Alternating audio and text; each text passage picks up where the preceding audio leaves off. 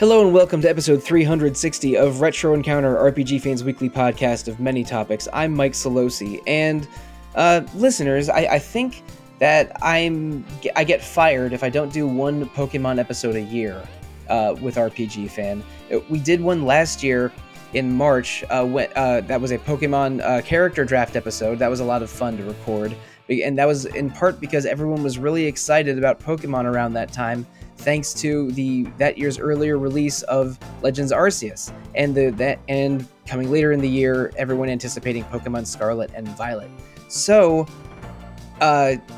long story short, there was a lot of Pokemon happening the past year or so, and we would like to talk about it in a dedicated episode. But who am I discussing that with? It is three panelists, starting with Nikki Fakuri. Hello. Now, Tom Cox. Hi there. And Anthony Krolikowski. Hello. Anthony, Tom, Nikki. That 3 games, 12-month period I'm referring to is from 19 November 2021 to 18 November 2022. Exactly over a period of exactly 1 year, but not a calendar year. We had the Brilliant Diamond and Shining Pearl 4th generation remakes. Then in January, Pokemon Legends Arceus, which is a new kind of Pokemon spinoff. And then the new tentpole release, Pokemon Scarlet version and Violet version, in this past November of 2022.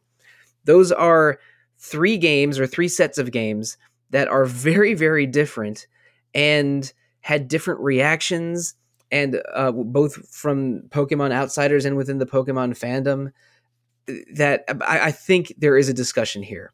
So we're going to go in chronological order, starting with Brilliant Diamond and Shining Pearl. What were y'all's experiences with this one? So, Gen 4 was sort of the generation I grew up on. So, I was definitely really excited. Like when this got announced, I'll be honest, I did cry. No, I was really excited for it. And while I think there was definitely may not have lived up to everyone's expectations, I think I had a really great time with it. Looking back at, even the games before that, Sword and Shield, where they, restricted the Pokedex, it was nice to be able to, have the Generation 1 through 4, all those Pokemon back. I know nobody really uses Delcatty, but I used it a lot in the Battle Tower, even though it wasn't really that good. We didn't get Sylveon and stuff like that, but it was nice to relive those, those moments, even if, the Pokemon Platinum aspect with those enhancements didn't come through. Yeah, I'm really sorry, Tom. I'm not a big fan of Diamond and Pearl, but I'm a big fan of Platinum. So the thing is, I did skip out on Brilliant Diamond Shining Pearl. However, I think it lived up to what it set out to be, which was an accurate remake of Diamond and Pearl. They enhanced the graphics, they tweaked the Sinnoh Underground, and they kept things faithful to Diamond and Pearl. They did what they set out to do. Whether that was exactly what people wanted or not is a different story, but these are modern versions of Diamond and Pearl. Now, personally, I did not play through these, but I did get a copy of Shining Pearl entirely because of a different game on this list. But we can there's an exclusive Pokemon in Pokemon Legends Arceus that you can catch if you have save file data from Brilliant Diamond or Shining Pearls. That's why I got it. I found it on sale and did it for that reason. But I do like Gen 4 a lot. It wasn't exactly what brought me back into Pokemon. It was Fire Red Leaf Green is what I skipped Gen 3 and then played Fire Red Leaf Green, and then the hype from that led me back into Diamond and Pearl, which came out when I was at university, and I was also excited about playing online for the first time. So I do have affection for those games, but I wasn't that interested in revisiting this one. Maybe I will later because I do have a copy, but there was some not positive fan reaction when this came out. Like the balance of the game is weird because you're introducing fairy types that were introduced originally in Gen 6. And there's also not always a positive reaction to the visual choices made for BDSP, especially since the previous remake, Let's Go, Eevee and Pikachu, were quite beautiful on the Switch. Is that a misconception on my part, or like No, people didn't love the chibi look of this one? no, you're definitely right. I mean, like Nikki said, it was a faithful remake, and if you look back at the old pixel art games, I mean, yes, they're pixel art, but technically they are chibi, and when you go into a battle, it's sort of more realistic proportions, I guess you could say.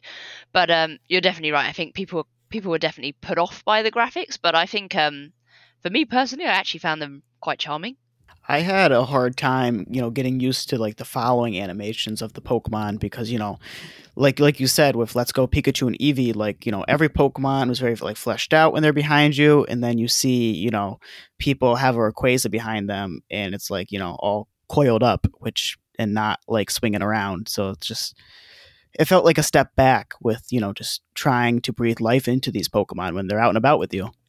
Yeah, I mean, I agree. I think obviously I think people would say that maybe Let's Go is perhaps the best looking Pokemon game on the Switch, and I think people sort of gave Sword and Shield a bit of a pass. You know, it's a different game, had those open world aspects, but BDSP is back to sort of your single like your route paths and all of that. So I think there was maybe an expectation that it might look closer to Let's Go, and there was definitely some disappointment around that. Right. So that was my perception. Like this is a very faithful remake, as Nikki said, but there was some disappointment among the fandom, as Tom and Anthony elaborated. But let's move on. We will revisit BDSP, but I want to just get set the table first by introducing all three games. Pokemon Legends Arceus came out in January of 2022. There was a lot of excitement around it, and I think it probably wasn't an accident that it came out in the sort of the same window that BDSP did, because they sort of share a setting, or at least some mythology. Legends Arceus takes place in the distant past in the land of Hisui, which is in the Pokemon world, an ancient name for the land of Sinnoh, both of which I guess are based on the Japanese island of Hokkaido. And in Legends Arceus, it's because it's the distant past, like Pokemon husbandry is in its early stages. Pokeballs are a new invention, and they appear sort of wooden in Legends Arceus, and not mechanical or high tech like in recent Pokemon games. Pokemon are dangerous wild animals that are capable of attacking you, the player in the field, and not just challenging by Pokemon. So when you catch Pokemon, it's less challenging them and getting them to a weak point and then catching them with a ball. Although you still can do that, you can also sort of stalk, set bait or traps, and just throw a ball at an unsuspecting Pokemon and capture them that way. It sort of, and it's also a semi-open world with 5 zones that are sort of segmented apart from each other, but within each zone there is a lot of open freedom, and there's a little bit of Ubisoft syndrome, quest giving and NPC checklisting. But it's a game that gives you a semi-open world environment, a lot of Pokemon to capture, a lot of quests and tasks to do in a world that is based on the world of the 4th generation games. So I hope I communicated this. Like, Pokemon Legends Arceus was one of my favorite games I played in 2022. It just seems so different and fun and new for a Pokemon game. I liked it so much that it inspired me to get BDSP when I wasn't interested in it before. And but it's not a fully featured complete Pokemon game. Like, there's some things that you think of as being intrinsic to Pokemon that aren't in this game, like Pokemon abilities or held items. And I don't think it has like a full suite of trading available. It also has Pokemon battles against against noble Pokemon, which are sort of like puzzle action sequences, and not a ton of trainer battles, while the mainline Pokemon games are sort of built around trainer boss battles. Although there is one or two really good trainer battles in Legends Arceus towards the end. But I've talked about it enough. Anthony, Tom, Nikki, what are our feelings on Legends Arceus? So, like, to start with, once again, mentioning back to Sword and Shield, like, they started off with that open world thing, and I felt like it was kind of a test to see, like, fan perception of, how a world like that would mesh with Pokemon. And they kind of took Arceus, which is kind of you can consider it a spin-off because, it's very different, I would say. And they made it, mostly a full open world kind of thing. Like you said, there's the zones. It's more focused on finding Pokemon, the shinies, all that. Like, it's more exploration and kind of like more collecting based. And a lot of times the battles felt not forced, but it was kind of just like there to remind you that like Pokemon is, a battling game. I feel like this game really took the gotta catch 'em all like aspect and put that in the forefront. Trading, you would think, would be more centralized, but it was kind of like locked away behind that, that one stall where you could talk to, what was it? It was a message board or like some NPC you talk to, and then you can trade with your friends online. And there's also those link cables, if I'm wrong.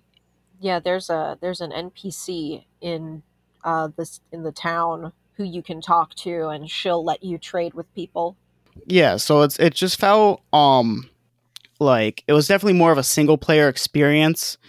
I don't know, I found that a little weird from like, what I'm used to with Pokemon, but it's still, it felt like it hit right. It just, there's stuff that you had to get used to for it to be a Pokemon game. Yeah, it's a Pokemon game that is definitely a spin-off, but and is not as feature complete as a mainline Pokemon game, I think, but really does capture the fantasy of catching Pokemon in a world full of Pokemon in a way that I mean, again, this is maybe hyperbolic, but maybe better than any other Pokemon game has done before. I haven't played like the full game. When it was revealed, I was interested because I really like Sinnoh, and I thought the sort of the throwback to the past was a really sort of interesting dynamic. But I was just a little bit unsure whether it was for me, so I thought I'd wait on reviews, and then reviews were, some were really really positive, and some were a bit mixed, negative. So I didn't end up picking it up, but then I was lucky enough at Pokemon Worlds to play a demo of the game for about 40 minutes, and I really really enjoyed myself. So I do now have the game, I just haven't yet started it. I remember those booths. I was really glad that they offered a demo because, yeah, it is pretty different. I do want to say this. It doesn't matter. It's all, labels just exist, but, for who knows what reason. But they are mainline. No matter how different they are actually officially listed as mainline titles.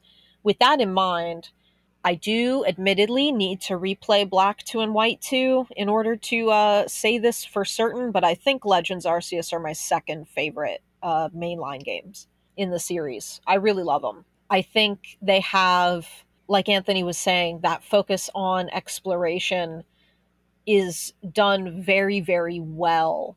And we'll probably get to talking about this later, but I think having the quests gives a lot more direction to your exploration than another set of Pokemon games had with its lack of quests. And I think it gave the games a lot of opportunity to bring the Pokemon to life in a really interesting way. Like, hey, those little guys are bees and they have honey. Can you go catch a bunch of different bees from different trees so we can see how their honey is different? It's like, oh, cool. Now I feel like the deep lore of Combee has been, further fleshed out. These Pokemon that you wouldn't really think of as particularly interesting or like quote unquote deep now have a lot more personality behind them because you are, exploring them through these quests that give them their opportunity to be unique. And wow, I really love completing the Pokedex in this game. It is a lot more single player oriented, but after going back to Scarlet and Violet and needing to catch a Pokemon once and then never look at it again, I really appreciate how Legends gives you a reason to capture Pokemon that you've already captured. Even if you've completed their Pokedex entry, just capturing them gives you money at the end of your expedition. It's they really have a really good positive feedback loop for playing, and I just keep wanting to play it. Whereas there are other games that I don't necessarily want to keep playing after I've completed, but that's a different story for another time. I think I think Legends is a very, very, very strong experience. That other time may come very soon, but there's a couple of these reactions I want to hit on. Nikki's absolutely right. The game rewards you for any kind of activity, and you fill out your Pokemon's your Pokedex, like fleshing out the information and your data about the Pokemon by catching more of them or by using them in battle. They give you so many activities and consistently reward almost everything you do that it's just fun to go out and explore the world and catch them or sometimes they give you rewards for or specific quests for watching Pokemon exhibit specific behaviors. So sometimes you're just stalking and following a Pokemon, watching it do something. And I mean, it is a mainline Pokemon game, but I was just trying to distinguish it from your Sword version, Shield version, Scarlet version, Violet version, because it is specifically different, and from what we consider the. I think most people would say that Sword Shield are the Gen 8 main games and Scarlet Violet are the Gen 9 main games. Legends Arceus is a main game that is maybe a better experience than either of those two, or at least I think so. But I just wanted to make it clear it's different, but that's not a bad thing. It's actually a very exciting thing. And again, like fleshing out the ecology and mythology of Pokemon in such a specific way is really really exciting for a Pokemon fan, and probably more so if you really like the Sinnoh games. And I'm not close to a full Pokedex on this one. I think the full number is something like it's like 238. Uh, but then when you add mythic ones, it goes up to 243 or 244. I those numbers are pulled out of my butt a little bit, but it is quite possible to get a full completed Pokedex without doing any trading or any two-player activities, which makes this a self-contained experience, which is a little unusual for Pokemon, but still super super fun. I mean, you can check my Game of the Year feature that I wrote a few weeks ago, but Pokemon Legends Arceus is among my favorite 2022 games that I played. But now, let's change the tone of the conversation to something that is probably going to be a little bit more uneven than our discussion on Legends Arceus. Pokemon Scarlet version and Violet version came out on November 18th of 2022, and they were much ballyhooed. I mean, they are the first games of Gen 9. Now I'm hesitant to call anything main series or spinoff now, but like they went for a full open world as opposed to Sword Shield's have semi-open world where they would have just the wild area section of Sword Shield was very open, but the rest was a very traditional Pokemon game. And then you have Legends Arceus, which had these open world zones, but there were 5 distinct ones, and without any online capability. But just about every part of Pokemon Scarlet and Violet is an open world that is fairly contiguous, except for a couple specific spots, like inside some buildings and in Area Zero, which is its own bag of tricks. But for all the exciting things that Scarlet and Violet did with Pokemon interactions and some of the new monsters, there were some very disappointing or baffling decisions that they made, mostly with how poorly the game runs. Like there are complaints and memes and all manner of reactions to the weird visual tears that and associated things that happen in Scarlet and Violet. But I generally had fun with it. I don't know where it ranks in my Pokemon personal canon, but I think I did like it more than Sword Shield. Whomever wants to go first, tell me about your personal reaction to Scarlet and Violet. Yeah, so I mean, I think at first, obviously, the major problem was that it ran awfully and there were bugs, and I think over time I sort of got to the point where I was like, right, well, that's how it is for now, and I've just got to deal with that. But the further I've got away from the game after finishing it, the more I think the problems they're not just the performance of the game. I think, yeah, it delivers an open world, but I would argue that the design of that open world is not brilliant. You can't you know that there's a, being open world, there's an expectation that you can go where you want, do what you want, and to an extent you can, but there's no way you're taking on that final gym leader. As you know, there is still an order to the gyms. There is still Pokemon you're not going to be able to catch. So I think there's some design choices like that that are just honestly quite baffling. How like you can just expect your players to be like, oh great, I want to go over here, but you can't because you're just not going to have a good time. And then what's even more confusing is the quote unquote correct order has you weaving from one side of the map to the other, and it's just incredibly confusing to try and figure out what you're meant to do. Tom, you are so right. Everything you said is so absolutely correct. No lies. Oh my God. I know I brought this up in my review of Scarlet and Violet, but it still blows my mind that the Ghost Gym Leader and the Ice Gym Leader are literally right next to each other on the map, but you are supposed to do Ghost Psychic Ice.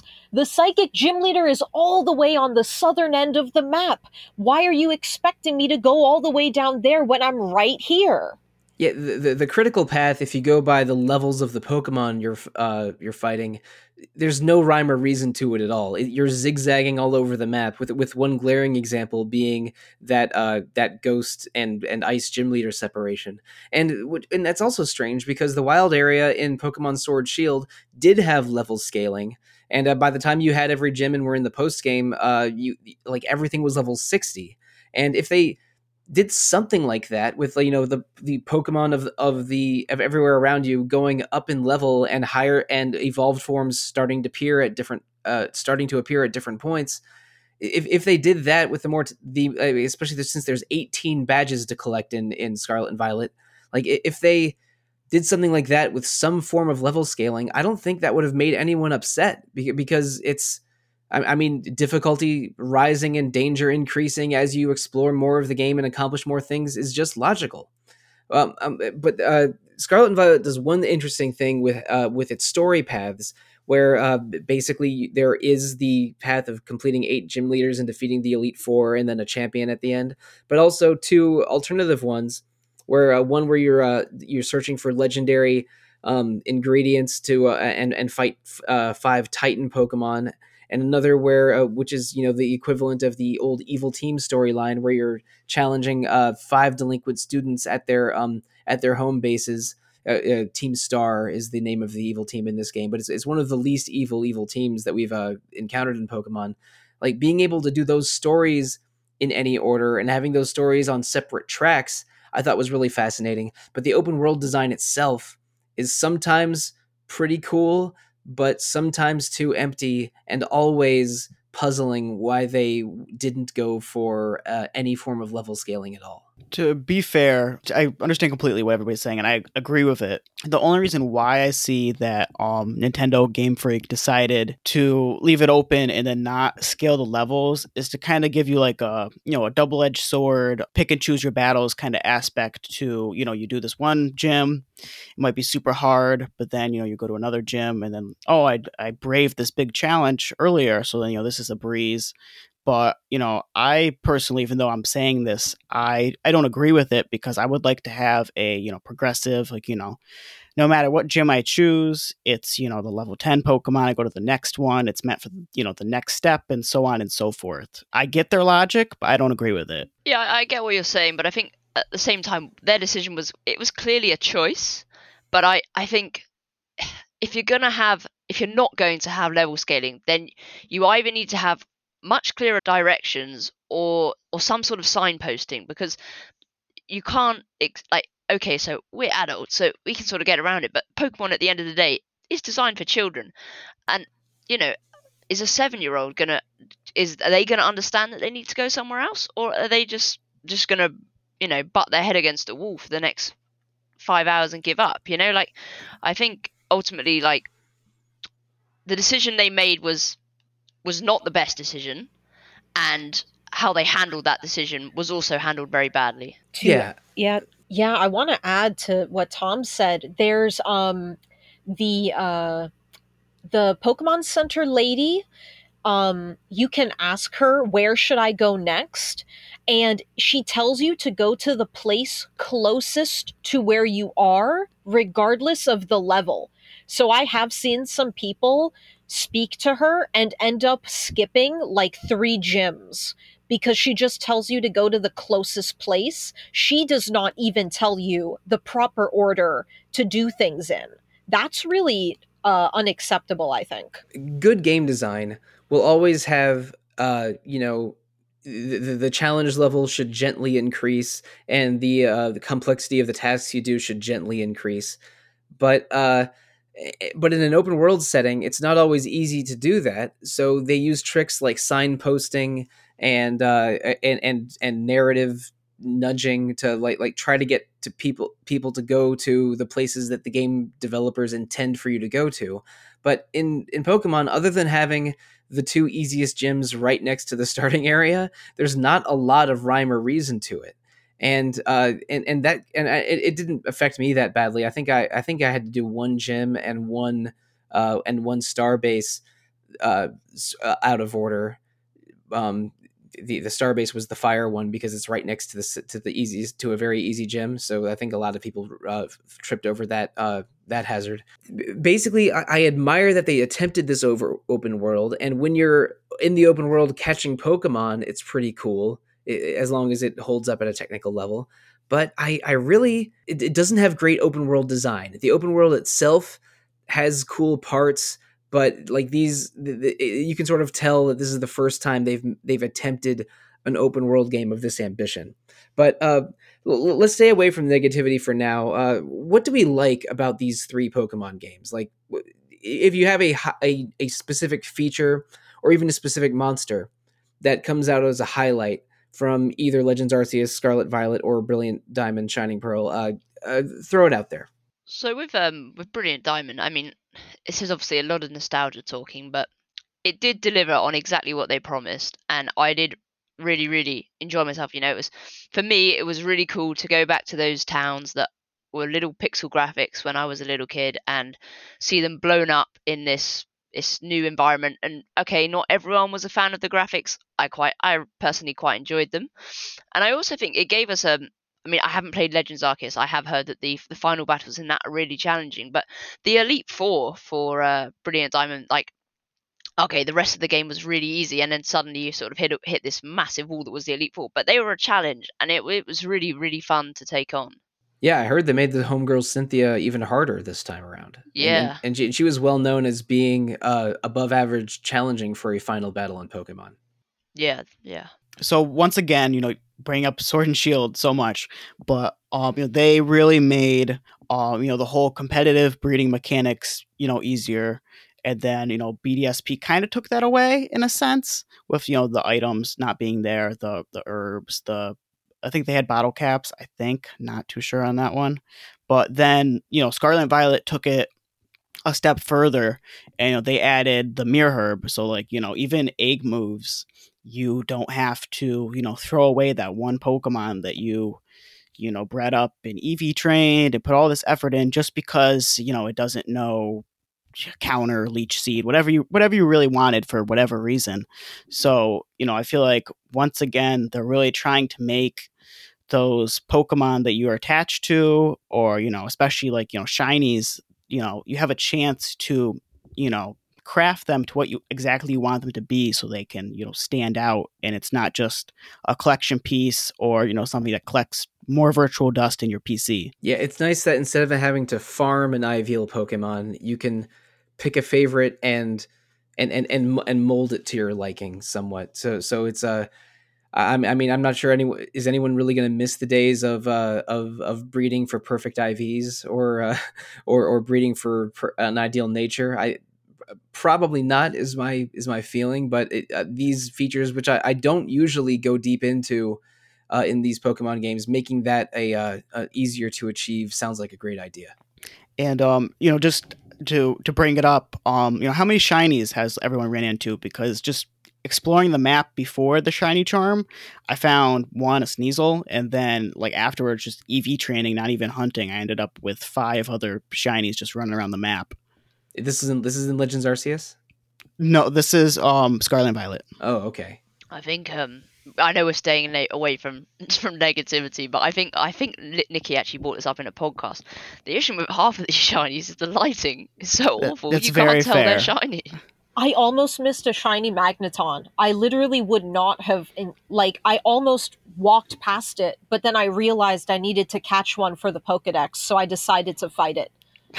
And this is curious, and Nikki, you can probably expand on this. Like, a lot of people really love collecting shinies, and shiny Pokemon are again a rare instance of a Pokemon appearing with a different coloration than normal. Listeners, in case you're for the uninitiated, although you all probably knew that already, Arceus is very shiny friendly. Like, they give you an audio cue and a sort of a sparkling icon when you see a shiny, and once you complete the Pokedex, you get an item that increases the likelihood of shinies appearing, and they also give you some items in game that help with shining hunting, and also like special events. Nikki, during outbreaks in Arceus, is there a higher appearance of a higher chance for shinies to appear? Yes. Right, but in Scarlet Violet, like, they remove some of those features, or and it's shinies are somewhat easy to miss, and they don't have as many shiny friendly features unless you get deep into sandwich technology. But is that roughly how it went? Yeah, so like I've seen videos, people, shinies spawning in walls, and like, you just throw the Pokeball at the wall, and then suddenly there's a shiny Bagon or something. But oddly enough, like, Legends Arceus with the shiny sparkle, the noise, everything, I only caught one shiny in that game.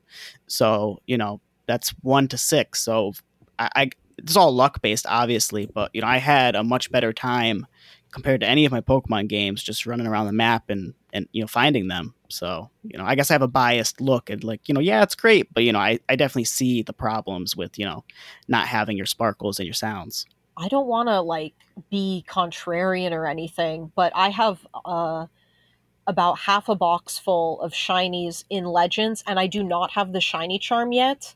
I do have the shiny charm in Violet, and I have about half. And I've been looking at mass outbreaks every day that I turn the game on. It is all down to luck. It is. That, some people have found tons of shinies in Gen 5 and earlier, which the rate for finding shinies was half what it currently is.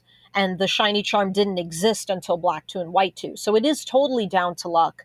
But what I will say is it really bugs me that the Pokemon, the wild Pokemon that have special Terra types, have this aura and a sound effect next to them, which sometimes, even once they despawn, you can still hear the sound effect.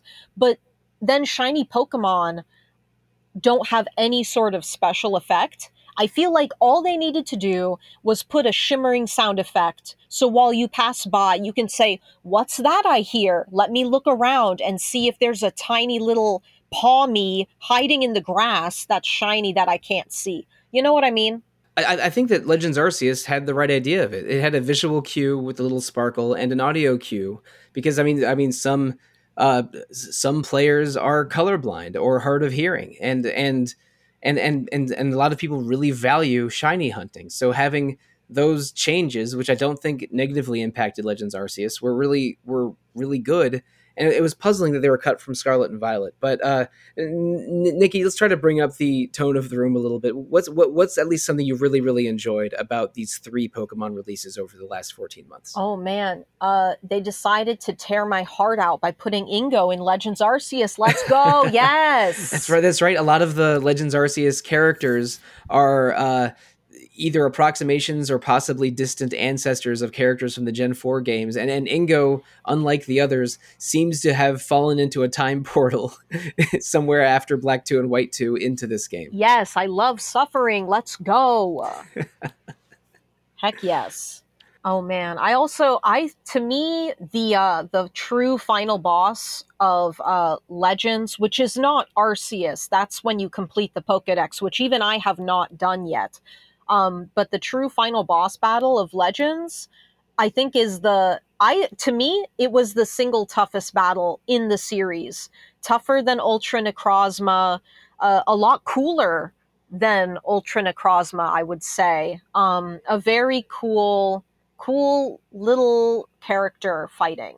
Neat. And this is the one that after you get all 18 plates, or 17 out of the 18 plates, is Right. the final challenge. Yeah. Yes. I have completed this, and I was able to win, but it was intense. And I have to say, it is. I don't know if it's hardest ever, because I mean, I just have some memories of Pokemon struggles as a child that are definitely colored by nostalgia, or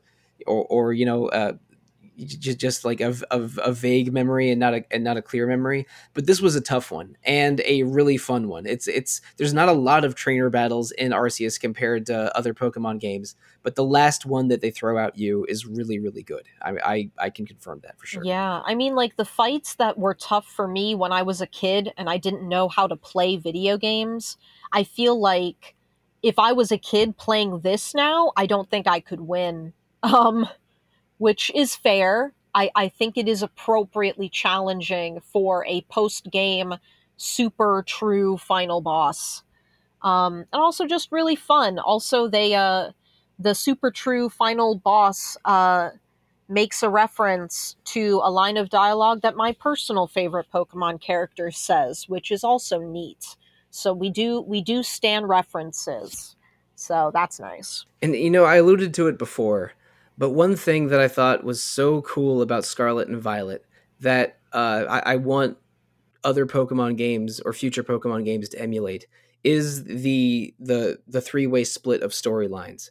Because in older Pokemon games, especially ones, say, after Red and Blue, like having to blend the need to visit every gym with occasionally encountering the evil team of the game, and sort of having these different conflicts at odds with each other while you're a 10-year-old child, always seemed a little weird. But having the three storylines set up in Scarlet and Violet, where they don't interact with each other, so you can just do gyms, or just do star bases, or just do the Titan Pokemon with a couple gatekeeping elements. And I don't mean gatekeeping in a negative way, like, oh, you can't cross the river into this part of the map until you defeat the star base, or you need to find the ingredient that lets your legendary Pokemon glide or swim before you can cross this river. Like other than bits like that, which aren't difficult or bad at all. They allow these three storylines to exist separately and build on each other. And then when and each of them even has a dedicated final battle and a dedicated rival character, which is why there's sort of three different characters share the rival role in Scarlet and Violet. After you complete all three of those routes, there's a final route that goes into a fairly challenging and extremely emotional final battle for being a Pokemon game. Like I thought that let's say most of those three separate storylines and then the final combined storyline was maybe my favorite Pokemon story since Black White, and Black White is my favorite. So this might be my overall second favorite. This is. It was a story structure that was different from any previous Pokemon game, and thought it really, really worked. And I really enjoy a few of the characters as well. Like my favorite character in the Victory Road story was by a mile Larry, the normal gym leader, and then the rival character Penny in the Team Star storyline is one of my favorite rivals they've ever done. So like from a story and character perspective, I thought Scarlet and Violet did a lot of things very, very well, but in terms of game balance and open world design, it could still use some work. That's exactly why they need to have the level scaling properly, because in the previous games, you had this problem where it was like you were always moving forward, but then you get this call from Professor Elm, and he's like, I know you just beat up some old man using Ice-type Pokemon, but you got to go back to Goldenrod City because Team Rocket just decided to hang out there, and then you have to jump all the way back to Goldenrod City and beat up Team Rocket or whatever.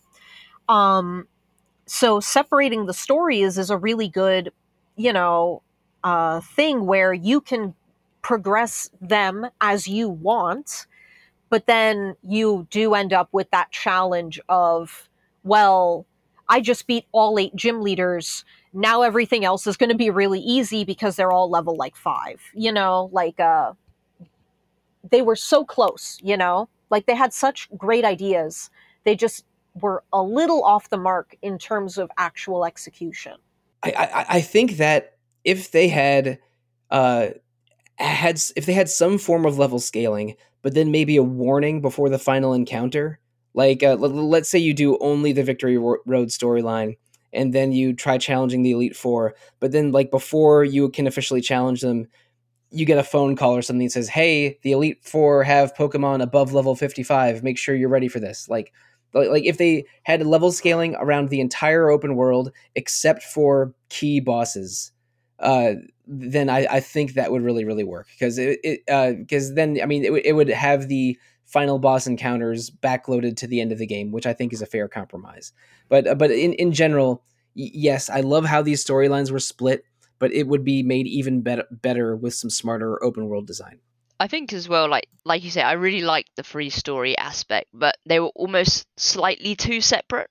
I think if maybe there were some subtle hints in there, sort of maybe you should go and do this next. Then you're not going to run into the problem of being, completing one entire storyline, but you're only halfway through the other two. If each one sort of intertwined a little bit better, then maybe you're sort of pushed towards doing a different part of another story. And I know that's not easy to do, but I think if they were to do that in maybe a follow-up or if they bring out DLC or whatever, then that would maybe just balance your overall experience a bit better. I like that. Yeah, I do like how Penny and Arven interact in that final area, but it would have been kind of cool to see more interaction leading up to that point. I think that would have been cool. And yeah, it could definitely help push players in the quote unquote right direction in terms of levels and where they're supposed to go next. So yeah, in general, I think the storyline split concept in Scarlet and Violet was great, but not perfect and could use some improvement. But speaking of needing improvement, and we've already been over a few of these things, but without turning this podcast into a full-on roast of modern Pokemon, what are one or a few disappointments you've had with these recent games? And we've already talked about the technical failings of Scarlet and Violet, and how shiny hunting is maybe not perfect in Scarlet and Violet, but just anything we haven't talked about before. What do you got? Yeah, I think Nikki sort of alluded to it earlier. I think the biggest problem with BDSP was that there is a better game, and that's Platinum. And I understand why you don't say, oh, we're remaking Platinum, because Diamond and Pearl has, that is the name of the Gen 4 games. That's the name that everyone associates not just the games with, but also the anime and also the cards. So I get why you name them that. They still want their double SKU. But I do feel like there was nothing really stopping them putting Platinum content in there and just still calling it Diamond and Pearl. I think they would have avoided like a lot of disappointment. And it's, you're not asking them to come up with an entirely new game. You're just asking them to recreate content that is already there. And yes, maybe development was a little bit more expensive and a little bit longer. And I know they were working with Ilka, a new studio, but I do think that ultimately that would have led to a better player experience. Give me those fire types. Come on, Sinnoh, please. I want some fire types in the region. If you did not pick Chimchar, then you have I think Ponyta and not a whole lot else. Well, to be fair, with BDSP, they did introduce the Underground, which alleviates that a bit. But yeah, at the same time, there's a severe lack of fire Pokemon. I remember that because I picked Turtwig when I played Diamond version many years ago, and I had to sort of work around not really having a fire type. I think I taught Fire Punch to a Medicham. Piplup is my Gen 4 starter of choice, but I am very surprised that they didn't just reuse Mudkip, because Sinnoh has Quagsire, Sinnoh added Gastrodon. It has Whiscash. They have every single water ground Pokemon and a new one, but no fire types. Like, hold up. Hold up. Of course, you could count Magmar, and I think there might be another one, but you can't even access that until like post-game stuff unless you're really in the underground and you're searching for that 5% Magmarizer to actually spawn on that Magmar or Magby.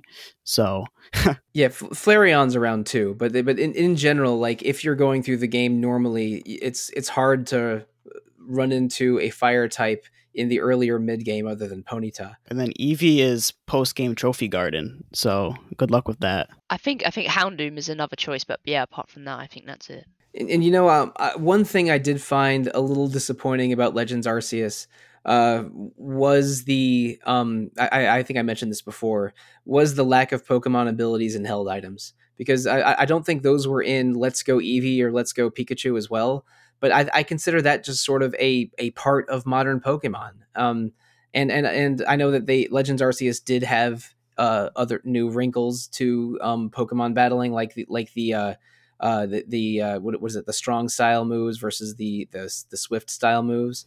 That, strong and agile style. Agile, that's what it was. I thought that was interesting, and you know, gave you a sort of different kind of strategy layer to do, whether you wanted a weaker attack that gave you extra turns, or a stronger attack that had you a longer delay until your next turn, but also at boosted power and a guaranteed hit.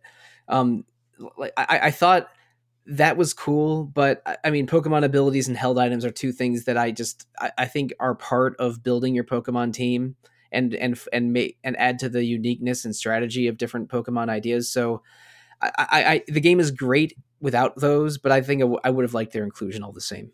I love it. I love what Anthony said about stuff like the Mirror Herb. You know, like they want you to catch Pokemon and then use them competitively rather than breed for them. But then why?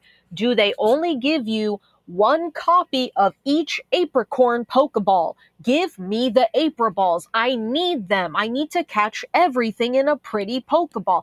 Oh my God. That's it. That's all I got to say. Thank you. That's it.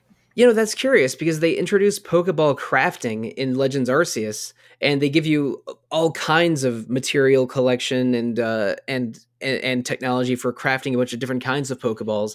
But in Scarlet and Violet, there's no crafting, which would be fine. But also, there's several Pokeballs that used to be Apricorn exclusive ones, like Nikki mentioned, that you can't even buy anywhere. That you only get as special rewards sometimes, and that's weird. Even if they just made them cost 100,000 Pokebucks each, there should be a way to obtain more copies of those. I agree. Actually, on a more serious note, I really do wish you could use those materials to make Pokeballs and stuff, because, like, I'm not going to be making 50 copies of TM Charm. So, like, there are some Pokemon materials that are, like, completely useless. So you really don't have a reason to, like, capture or battle a bunch of the same Pokemon over and over again, unless, you know, like, they happen to make, like, TM Earthquake or Rock Slide. Whereas, like we were saying before, you have a reason to catch Pokemon over and over again in Legends. I wish that they used the crafting material in Scarlet and Violet for more things, so you actually really had a reason to fight the Pokemon. And I wish that when you released Pokemon in Scarlet and Violet, they gave you materials, because they don't, and it's really strange. In Legends, when you release them, they give you the Ivy Rocks. And in Pokemon Go, when you release them, they give you the candies so you can power them up. It feels really strange that releasing Pokemon has, like, no benefit in this game. Yeah, and you know, I guess I didn't mention it before. Scarlet and Violet does have crafting, but it's all from materials that Pokemon drop when you capture or defeat one, and it's exclusively for TMs. And crafting for TMs, I think, is fair in Scarlet and Violet. It gives you a reason to catch specific Pokemon that otherwise you would just catch once and forget. But and Arceus's materials is more based on farming or mining, or seeking out those rifts that have or outbreaks that where you go a little bit hog wild with rare Pokemon and rare items. But that is unusual. There is crafting in Scarlet and Violet, but they have it only applied to TMs and not to other items. If they did that, I think it would get people out there catching Pokemon more to accomplish their late game goals. And that's Yeah, I think the crafting in both of those games is a good start, but I think I want more out of both of them, especially out of Scarlet and Violet's crafting system. But that's enough negativity for now. Um, let's talk about the future. We know that there's going to be DLC coming for Scarlet and Violet. It'll probably be a new explorable area similar to the Armor Island, Crown Tundra stuff in Sword Shield, and we know that there will be more Pokemon games before in during Gen 9. Maybe another Legends game. Maybe they'll bring back Mystery Dungeon. Maybe a game that's more tied into Pokemon Go, like the Let's Go games were. Probably another remake.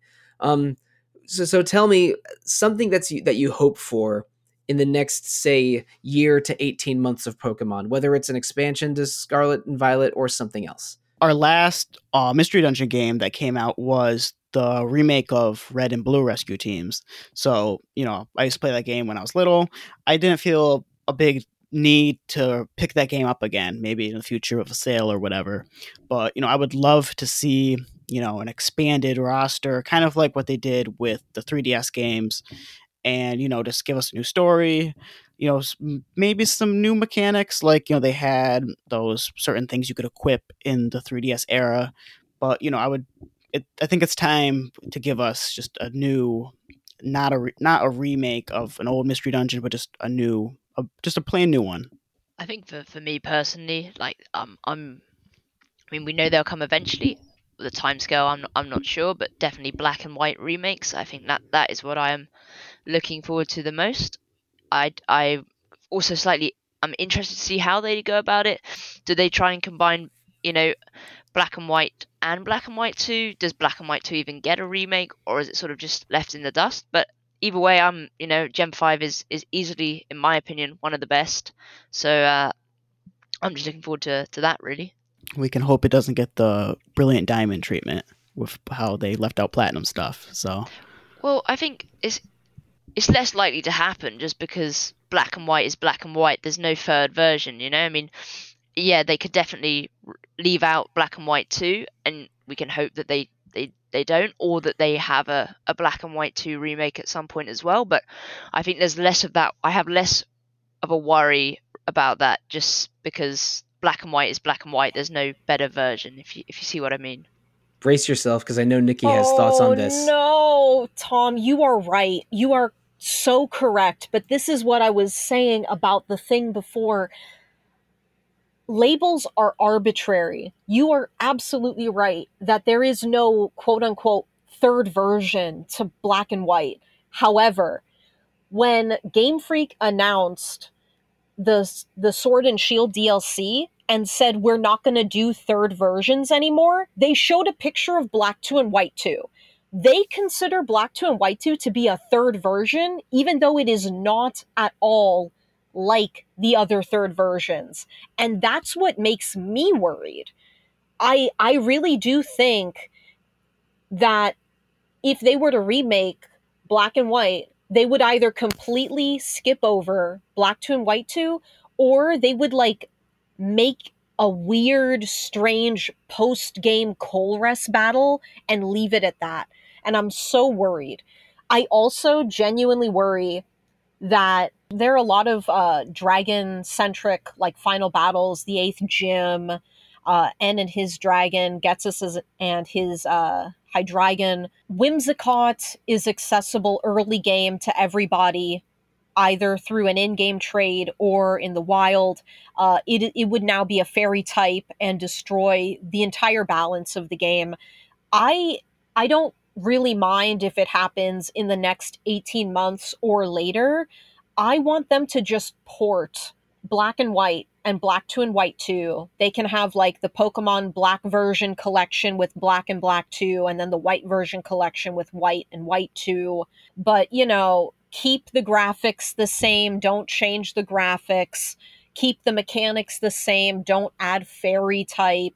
What they could do, there's no way that they're going to bring back the dream world, so just change any NPC's dialogue about the dream world to be about something else. They could do what they did with Crystal version on the virtual console, and have an NPC, maybe Professor Fennel, could give you like the ticket to go to the Liberty Island for Victini, have the mythical Pokemon like just accessible. Like, and especially big pipe dream of mine would be like the Capcom collections where they have like concept art and like a beta version of the music, because if you see the concept art, like early concept art for the Gen 5 characters, it's a whole new world. I would love to see like developer commentary on like Black and White and like what they were doing, because apparently they said that they took one whole year making the story by itself, which I think is more time than the entire games these days get to be developed. So I would be really interested in just like ports of Gen 5. That way we get everything. We get Black and White, we get Black 2 and White 2. We don't get any strange things that come about from new balancing. And then they can give us Black 3 and White 3, and yeah, that would be cool. That is a very ambitious dream that I... Isn't it bad that that's ambitious? It's a port. It's a port. That shouldn't be ambitious. And but you're right in that sort of extra features, like sort of making of and developer diary stuff, it can be really exciting in games. Like all the Street Fighter collections have all kinds of concept art and stuff in them. You're probably thinking of Great Ace Attorney Chronicles. What a good game! Wow, yes, you're right. When you were talking about Capcom collections, yes. And recently the Atari 50 anniversary collection has something like several dozen Atari games on it, and then developer interviews and work in progress versions of these old Atari games, including stories about like finding ancient arcade machines that were locked in barns, and stories of drug use while developing games in the 70s that are completely wild. Like that Atari 50 collection is almost better as a documentary than as a collection of actual games. So like more games with features like that is extremely welcome, and a Pokemon remake would be a great vehicle for that. But I want to share something that was an idea I had that I've talked to a couple people with, including some of you here. But I think that Pokemon Legends Arceus is so exciting in its reinterpretation of Pokemon lore, and in even the new Pokemon it adds, that I think that Pokemon Legends should be a new subseries where they go into different parts of the Pokemon world in the distant past, and with a unique story and new interpretation of existing Pokemon things. So I want to talk about my least favorite Pokemon generation, which is maybe insulting to listeners or to the three of you. And I want Pokemon Legends Zygarde. Go back into the Gen 6 games and give us an old version of Kalos with castles, cathedrals, a medieval aesthetic. Maybe there are orders of Pokemon Knights. And maybe there's Xerneas and Yveltal are sort of revered as gods of neighboring kingdoms at war. I think that Kalos, the Kalos games, were a little undercooked and didn't feel, especially coming off of Gen 5, which is again my favorite generation, that I think that a game that goes into the lore of Kalos and the monsters there could be really, really exciting. And I mean, I would play a game similar to Pokemon Legends Arceus in a lot of different settings, but I think Kalos, because it had the French European setting with some things like castles present, like going into giving us like a Wars of the Roses or 100 Years War version of Pokemon could be really, really cool. And also, I want to see what crazy new versions of the starters that we got, because I thought that like Hisui or Legends Arceus specifically gave us improved versions of Samurott and Typhlosion. And so something like that with I want to see a new Legends game, specifically maybe in Kalos, with new interpretations of starters and past evolutions, because I liked Arceus so much. Yeah, I mean, I haven't played Arceus yet, but I definitely plan to, and I mean that'd be really cool. I actually quite enjoyed Gen 6, so I'd be really interested in going back and having a look at its past and all of that. Yeah, I would love that. I can't wait to see AZ's Floette get drafted into the war in real time because yeah, let's go depression, let's go sadness. But I completely forgot about that storyline until you brought um it up.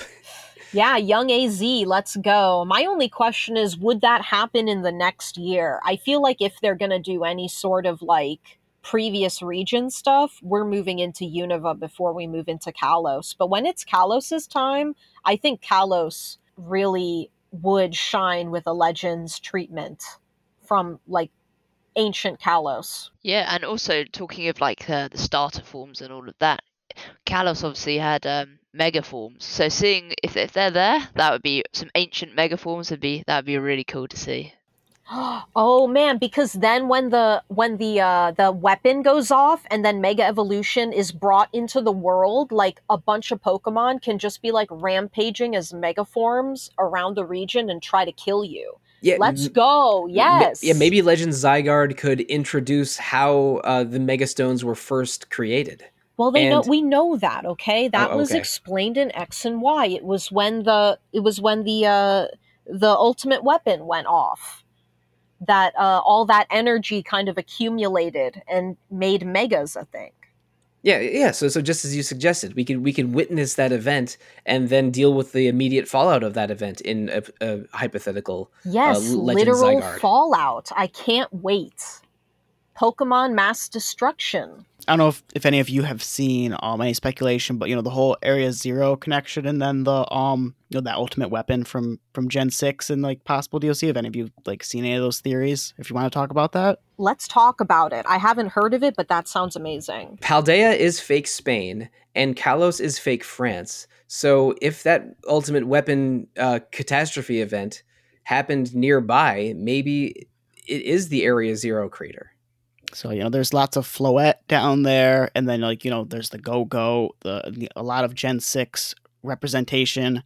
Greta, one of the not too strong champions, has Go-Go and that kind of representation. All of that stuff, and makes me feel like, as much as I'd like to see Gen 5 first, just chronologically, I feel like something Gen 6 big is coming, at least in DLC, and I would be happy to see something like that come about. Yes, let's go. Pokemon Scarlet and Violet Kalos DLC. I'll take it. Let's go. All right. Well, that's enough talking about the future. Thank you so much, Tom, Nikki, and Anthony, for joining me on this Pokemon discussion. I played so much Pokemon in 2022, including Legends Arceus and Scarlet Violet, and my first time playing Let's Go Eevee. That I, especially in the second half of the year, I was riding a Pokemon high for a while, and I knew I wanted to podcast about it, and this was the right time and opportunity to do so. So thank you so much for joining me, and thank you, listeners, for joining us on this somewhat indulgent Pokemon talk.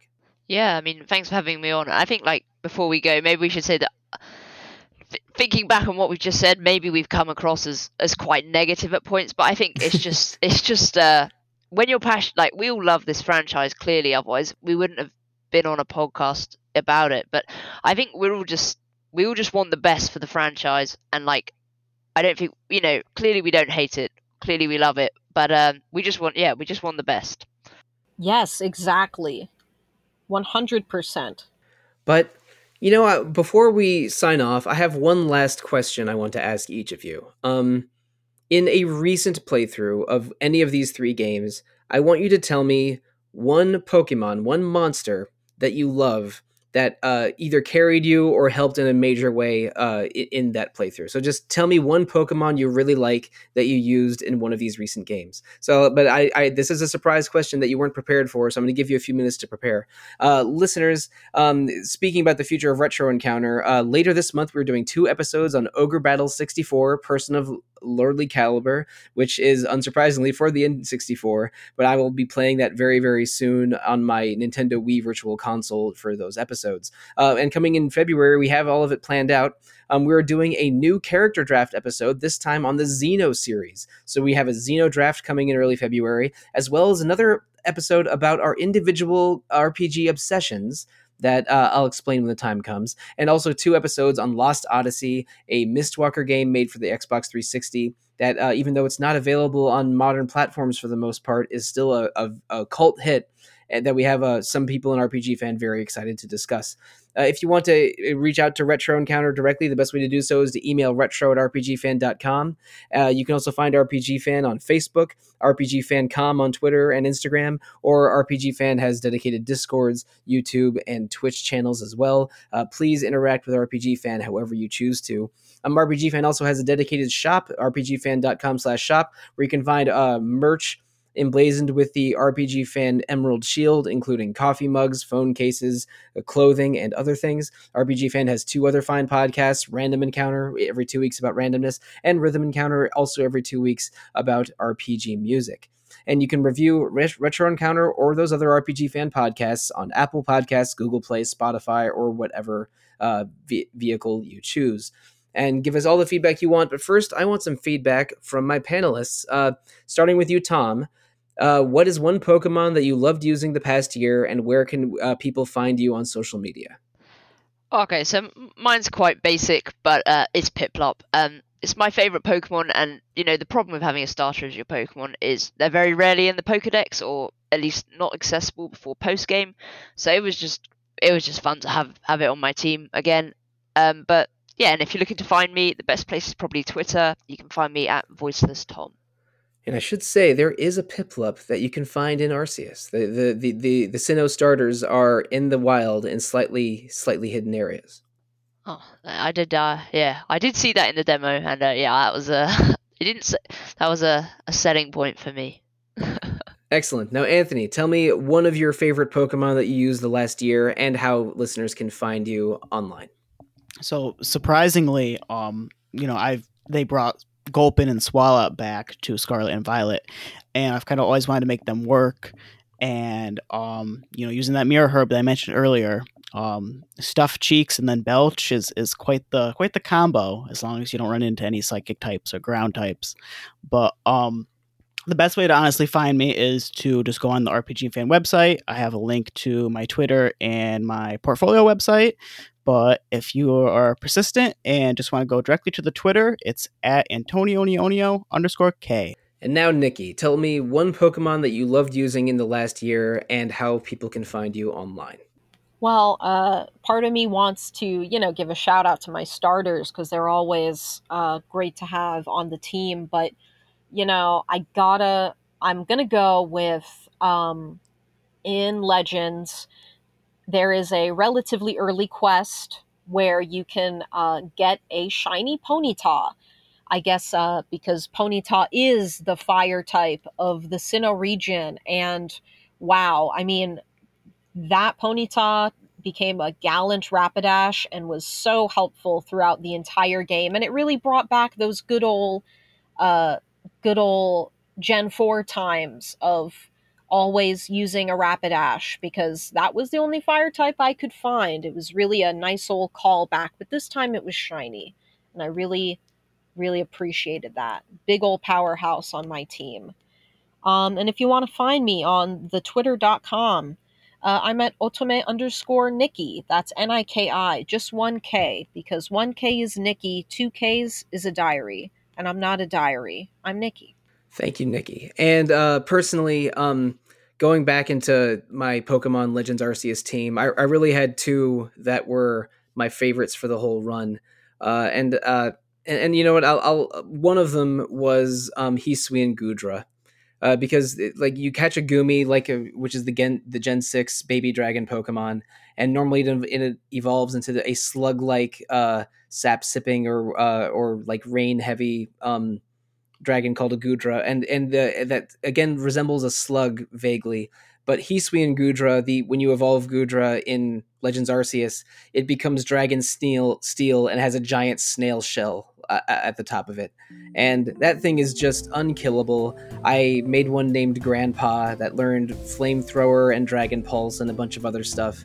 And it was one of my horses that carried me through the end game, including being a key player in that difficult final battle in Legends Arceus. So even though Gudra was not one of my favorite dragon Pokemon in the past, I now genuinely love Hisui and Gudra thanks to Pokemon Legends Arceus. So listeners, whether you're a Piplup or a Turtwig or a Chimchar kind of person, we appreciate you listening to us. Thank you. good night, and good luck. After you follow me at The Real Monsoon on Twitter, at Eat Voga for Dogs on Twitter, and Monsoon Mike on Discord.